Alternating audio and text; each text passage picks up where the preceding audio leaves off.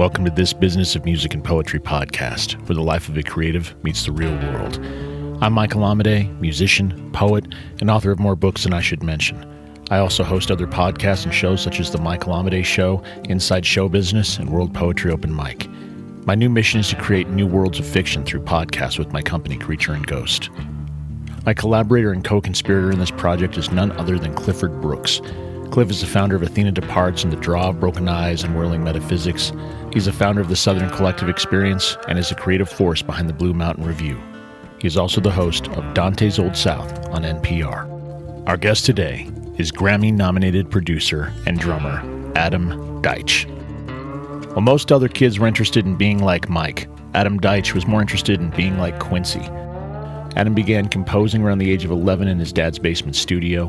Pretty soon, artists in the neighborhood came knocking. Now, years later, Adam Deitch's career has crossed genres and he plays the role of both producer and drummer. Adam has produced records for such luminaries as 50 Cent and Redman. He's also done major session work on drums for artists including Justin Timberlake, Daniel Bedingfield, Anthony Hamilton, DJ Quick, Wyclef Jean, and the Fugees. Adam has toured the world and recorded as a member of the Grammy-nominated John Scofield Band, Pretty Lights, The Average White Band, the Fugees, Wyclef Jean, and his own Break Science and Lettuce. This is a fantastic conversation about being a creative person, playing the long game, and we hope you enjoy. Without any further ado, here is our interview with Adam Deitch. And just as a quick aside, we are joined in this interview by the music editor of the Blue Mountain Review, Mr. Andy Whitehorn.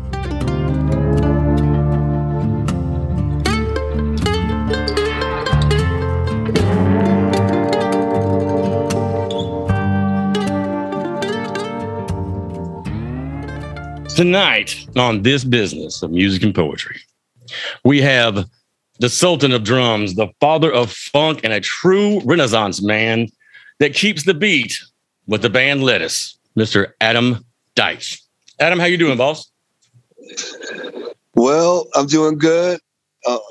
Just resting up from on tour.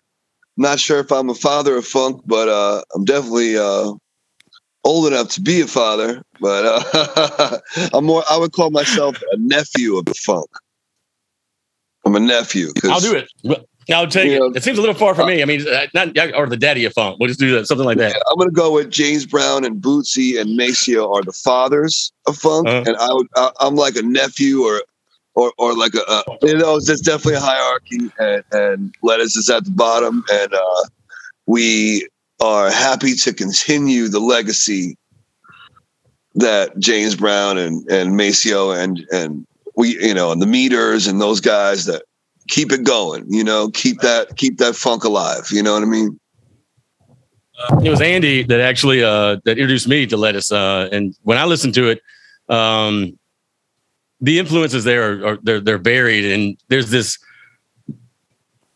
brilliant way in which all of your sounds overlap with one another. There's a grace to it that shows practice, but also, you can tell that you guys sat down and studied music to make that happen. It's so I always like the question, and as far as performing and the talent of music, what do you think the equation is to natural talent versus sitting down and actually learning the music theory of the whole process? There's nature and there's nurture. Uh-huh. You gotta have the nature, the natural groove, mm-hmm. The ability to go 1, 2, 3, 4, keep that beat right there. That's the most, important essence of rhythm, of music is rhythm to me. Mm-hmm. And all the 6 guys in Lettuce, we are rhythm first, mm-hmm. being able to just have a solid, nice time, and the notes and the theory was never the focus of our whole thing was rhythm and time, mm-hmm. and as Bootsy says, the one, which is when you land after that 1, 2, 3, 4, you come back to that one. Uh-huh. And that's a James Brown concept of funk is the one. Mm-hmm. So we're not big theory guys. A couple of us can get around there, maybe get some jazz stuff like Benny, our trumpet players, Mr. I can play jazz and funk, he's got the serious chops for that. But we all kind of love to groove and play funk, and none of that really is big on theory and big on reading music. We'll kind of just all work by ear, and we take a rhythm first approach. When rhythm being such the central piece of music, every time I try to explain that to somebody too, and say like, I can play the rhythm of Beethoven's Fifth, and you could probably get it. If I just play the tones without the rhythm, you'll have no idea what I'm doing. Exactly. Yeah, exactly. I could clap all the Lettuce melodies, to our fans, and they would go, "Oh, that's that one," because they all have specific rhythms, all the melodies, and the guitar parts have rhythms, the bass parts have. It's like a drum circle where everybody really knows the parts, and everyone has to play each. You have the cowbell, you have the shaker, you have the conga, and all our parts work together to create one big rhythm, and that's how we do it. Well, and Shmeen said that he corrected us at the very beginning of his interview. Cliff said, call him lead guitarist. He says, actually, I'm the rhythm guitarist. And I know he said that before, too. That it just shows kind of like the obsession with rhythm that Lettuce kind of carries forward. It's an obsession. It's a total obsession. Yeah. Now, where did that obsession with rhythm start for you? I mean, presumably before Berklee. Yeah. My both my parents are drummers. My great uncle's a drummer. My mother's grandfather was a drummer. It's generational in my family as far as rhythm is concerned. My mom and dad both play other instruments. They play keyboards, guitar, bass, sing, and they do all that stuff, but they're drummers first. And I was raised in a drum house with 2 drum sets in the basement and, conga drums everywhere. I don't know if you can see those, but, I don't know. I have the background, but yeah, just drums all over the house. And so that's just kind of how it started. And all the other guys just have this natural affinity for rhythm, and we all came together and it just worked. I think that when I listen to it, it's there is like a symphony quality to it, with the layers of it that all overlap. I can't remember who said it, but the idea that the truth of music is in the silence between the notes, the space you give it to breathe, and in poetry as well. When you flow that together, you have the subtext and the main part of the poem. There's that same kind of overlapping and the grace of it that's deceptively easy. And it's hard, and that you have to kind of time it out, but there's really, like I said, you have to have that natural knack, and it sounds like with you, when you came into the drum world, I know that was there any pressure on you to do drums? Did you know that's always what you wanted to do? I mean, when I went to Berklee, that 5-week program where we met, I didn't want to be a musician at that time. I was a punky skateboarder, and I wanted to go to art school and work for Marvel and do animation and drawing and stuff like that. I was into art, and even though I had played drums since I was 2 years old, by the time I got 16, I was bored of drums and I was bored of music, and I didn't really have any homies to play with, my age that were fun. Mm-hmm. So by meeting the guys when I was 16, that's when I was like, oh, maybe music is the move, maybe that is the way to go. So, they're responsible for sort of a career change or a life direction change in my life, where I would have been fine going to art school with my friend and just going into the animation thing, because I hadn't met people to play with and to experience the magic of making music with a good friend group, Mm-hmm. So once I experienced that, I was like, okay, that I want to do this, and it reinvigorated the love of drumming and playing funk music with people. Scooping back around, I didn't know this. I was a diehard skater until I ran over my thumb, and I immediately, it was not fun. And then I'm a huge, so I love comic books. And so again, now we're family. We have to hang out now by law. I think it's in the Constitution. But are you still into that at all? Do you draw? I mean, I haven't drawn in a while. All my friends and my parents, my close friends know that was my thing. Like all I did was draw, and I was big X-Men guy, big, Spider-Man, like Hulk, big DC. I like Batman too. And I just wanted to draw that stuff. I wanted to be part of this whole thing happening now with these giant blockbuster movies with, that was a dream when we were coming up reading comic books, and I'm not 12 years old. We'll have to wait to get that last ticket. I ain't proud of it, but I've done that. Right. Yeah. So, I'm glad that I went into the music thing, but that was a whole other passion of mine, for sure. Now, one thing that I really noticed, as a musician myself is, there's so many people who claim they want to, make a living and make music their profession. I think that's, quality music is a huge piece of that, obviously, in the craft. But the other part of that is the ability to build relationships, the ability to find multiple, revenue streams, ways to make it possible to make a living there. And you seem like an example of someone who's always kind of finding a new angle that you can kind of give music to the world and in different useful ways. Could you speak a little bit to the idea of, like, I don't want to use the word hustle because that's kind of an overused word, but like just kind of really taking on the idea of music as a vocation, as a business. You seem like a great example of that. I'm the only one of my friends that have never had a regular job. I've never done anything besides play gigs. Even in 8th, 9th, 10th grade, I had 3, 4, 5 gigs a week.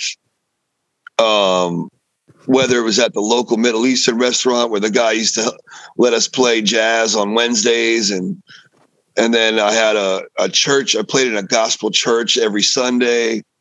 I had a rock band that we used to rehearse 3 nights a week and play at the local bars, So music for me was a full-time thing. And luckily I had the cheat code because I had 2 parents that were professional musicians that gigged 5, 6 nights a week.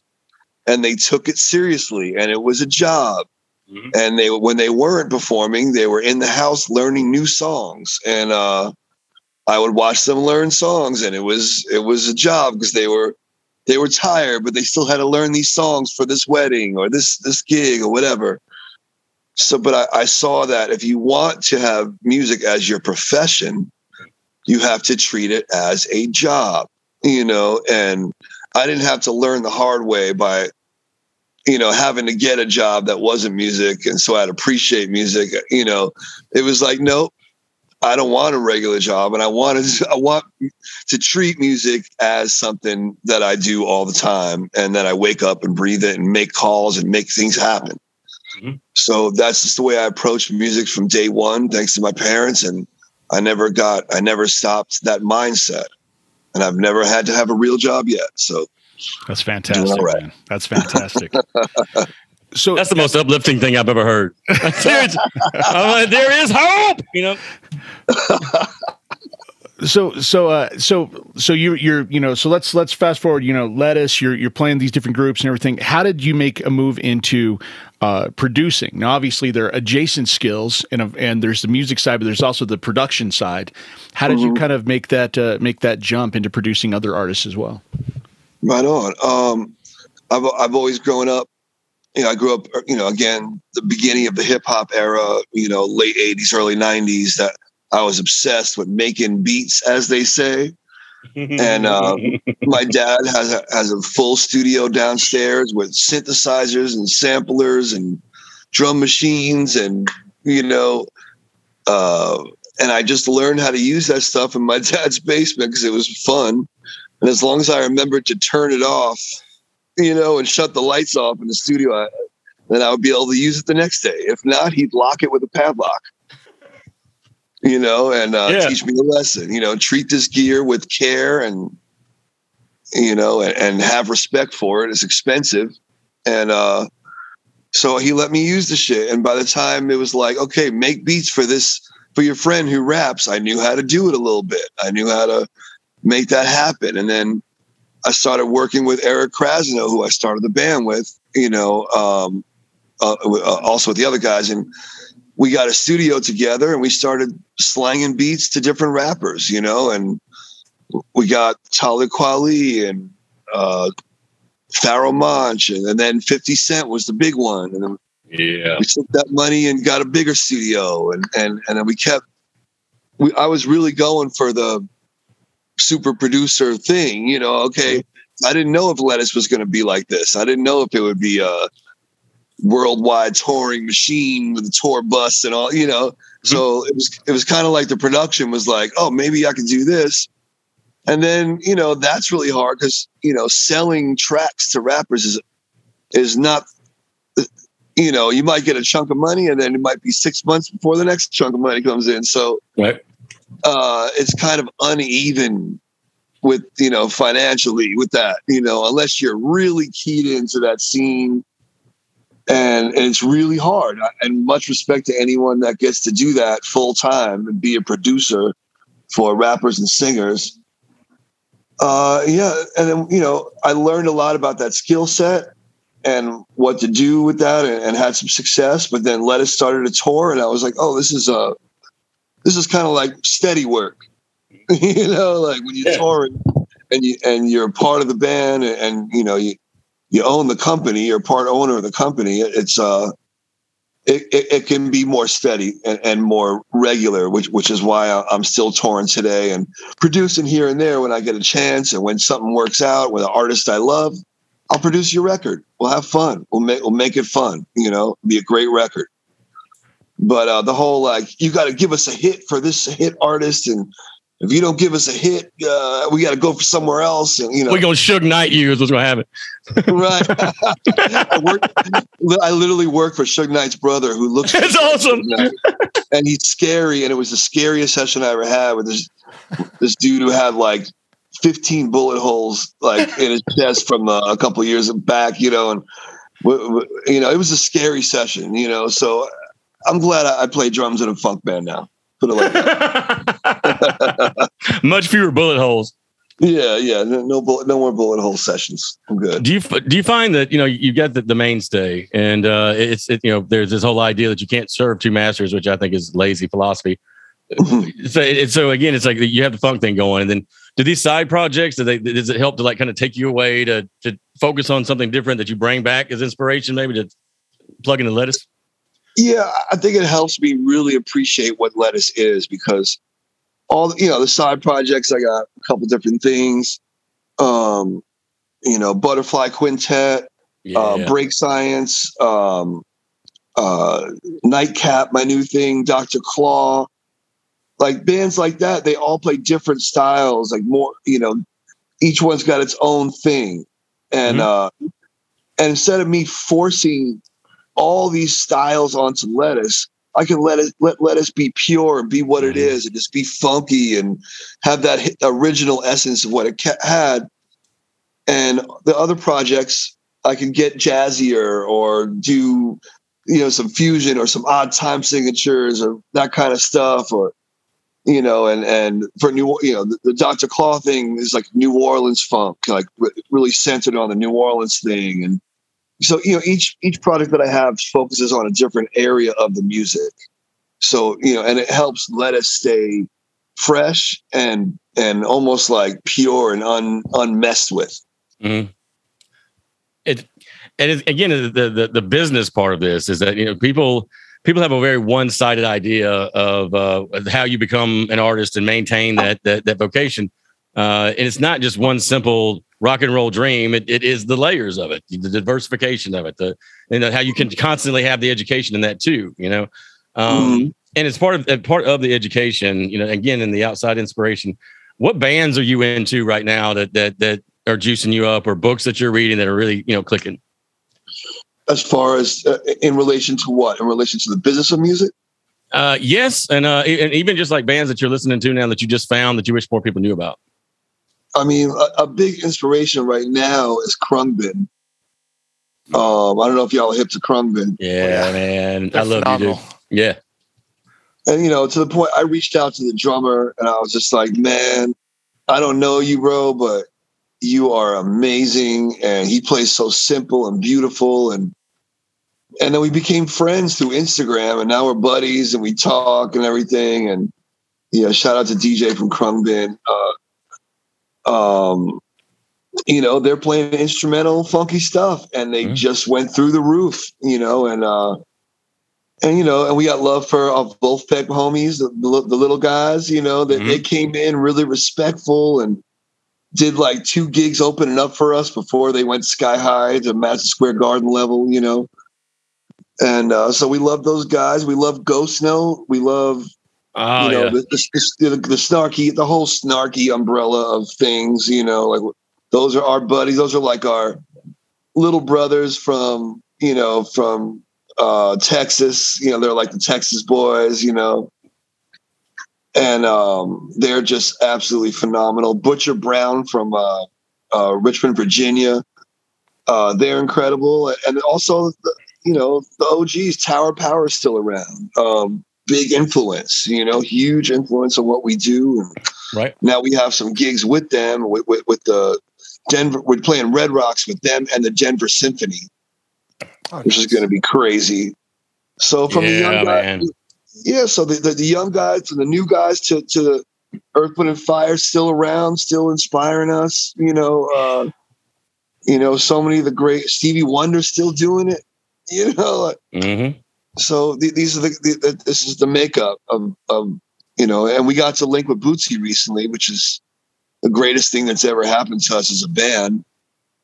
Because Bootsy is, he was the heir to the Godfather, the heir to James Brown, and he's treating us like we're the young guys now, and he's Mr. Brown in a way, but he's so sweet and nice. And James Brown was so tough on that, but he's a sweetheart. And so, these are the guys that inspire us to do better and to be better. And that you can have longevity in this business and play the music you love. As far as one of the projects that you're working with that I'm a big fan of is WRD, cool. The trio. Almost forgot about that one. And it doesn't have a ton of followers on Spotify. It's on my goal to make everybody listen to this because it's it's such a combination between classic jazz and where we are now. And I just really love the simplicity of just the trio. Yeah. How did you guys decide to do that? Well, I've been playing with Robert Walter from Grey Boy All Stars, who are another band that we wouldn't exist without those guys, with Carl Denson. And they're our big brothers that we brought our demo tape to when we were 17 and begged them to listen to us. We snuck backstage and they were like, what are you kids doing back here? So we bothered the shit out of them in our early years. And they finally listened to us and said, those guys aren't bad. They're not half bad, And so Robert was the original, he wrote all those tunes with Grey Boy. Him and Carl were the driving creative forces of that, and so, getting to know Robert, I've done tons of projects with Robert since the early 2000s. And then Eddie, popped on the scene. Eddie's, been around for a long time, but, me and Robert got hip to Eddie and the New Master Sounds, and Eddie's got this whole label thing that's great, and he's also has a way of recording music to make it sound like it was recorded in 1968, even though we're recording in 2020 and shit. So his recording aesthetic to make the record sound old, and we all love Grant Green and Lou Donaldson and Idris Muhammad and all these like late 60s, mid 60s, late 60s jazz funk, and that was the angle we took with the WRD. Terrific. It's great work. Really enjoyed it. Thanks, man. Glad you dug it, man. Now, my key question of this entire interview is, how does the music of Taylor Swift fit into your sound? Taylor Swift, you'd have to ask Kanye that. I'm not sure. Well said. Yeah, good answer on that one.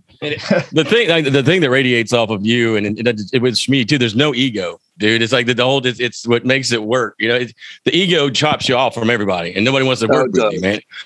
How do you maintain that zen, dude? How do you do that? It's a good question. I mean, the ego will mess up your music. You know, besides make your friends hate you or make your fans hate you, but it also messes up the music when you're going, listen to me. I'm playing real loud. Listen to me. You know, like, the band is based off that, hey, we're all in this together. You know, let's all be a part of this thing, you know. And so the ego has no place in the music. It has no place in your relationships with your friends or your family. And it'll ruin your relationship with your fans. So it's like, why have an ego? What is the point of that? Just know you're doing the right thing. You know, just be good to people. You know? I guess it's fair to wind down then to say, with Let Us having a new album coming out in June, can you talk about that and what's gone into that and what we should expect to hear? Absolutely. We're very excited. This is our best work yet. Let Us Unify is the album. And Lord knows we all need to unify a little bit after the last couple of years and all the craziness. Amen. And so, yeah, we actually had time to write in peace. You know, the pandemic turned out to be hey, Adam, you got a lot of time to sit in your house and write Let Us tunes, you know? So that's what that meant for me. And I wrote about 30 songs, and the guys picked about 10 of them, you know, and plus they wrote some tunes for it. They had some time to write. And so, yeah, this is our best record yet. We got together. We had no hangers on at the studio, no distractions, full COVID lockdown. And it was the best recording session we ever had. It's back to the way it started, right? You're just you and the sound. Just us and, you know, the band and a good studio and a good engineer and no one allowed around us, you know? Fantastic. Yeah. You know, so that was great. And so now we have a great record, man. So we're just excited for y'all to hear it. So will you need another pandemic before you write the next album? Is that how the groove's going to go? Or? Yes, that's how it works. If you can somehow arrange that, if you can arrange, that'd be great. Now, Adam, I'm watching our time here. So kind of the question we like to ask for, we have a lot of aspiring musicians and creative people who listen to this podcast. And we always want to ask, if you could impart any piece of advice to people who are wanting to make their art or their music their vocation, what would you tell them? Find like-minded people that are motivated by the music itself. They're not motivated by the party, not motivated by whatever else vices that are involved around the music, and make sure they're into the music first. And so that's important. Have your team, play your best every night. Play like it's Madison Square Garden every night. Whether you're playing in front of 14 people or whatever, give it your all. You never know who's going to be there. A booking agent could be there, a manager that wants to check you guys out, a label, play like it's your heart out every night. Stay away from the vices as best you can. Try to eat healthy, drink water, and learn your craft, man. Listen to the records. The records are the key. You could say, I'm going to do my own thing with this music, and that's cool, but you got to know what the thing was to do your own thing. So you got to study the thing that you want to do. If you want to play, whatever music, you got to dig and see and do the research. And we all are into the research. We're into who played guitar on this one James Brown record, who was that, who was Bootsy's fifth drummer, all those little things, and you find these guys that are just unbelievable musicians that aren't really household names. People always say, who's your favorite drummer? And they're really pulling for me to say John Bonham or Neil Peart, and it's like, no, man, I'm going Clyde Stubblefield and John Jabo Starks from James Brown. I'm going, their household funk drummer, names, but the basic drumming world, I feel like they don't even understand the importance of these guys yet. So, you know, we're just out to spread the word about the lesser known guys and let people know that this music is for real, you know, and that we're here to stay.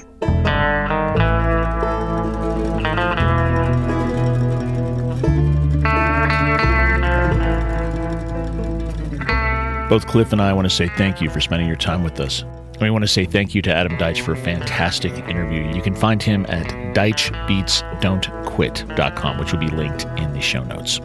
And we'd like to offer a sincere thank you to the editor of the Blue Mountain Review, Mr. Andy Whitehorn, for your camaraderie and your help with this interview. You can find Cliff Brooks at cliffbrooks.com or at southerncollectiveexperience.com. You can find myself at michaelamade.com, worldpoetryopenmic.com, or worldpoetrymagazine.com. Or you can come out and see me at the Flying W Ranch in Colorado Springs, Colorado during the summer. Until next time, remember to be yourself. The world needs your authenticity. Do the hard work and conquer your obstacles creatively. Remember to follow your heart, for it's easy to lose your head in this business of music and poetry.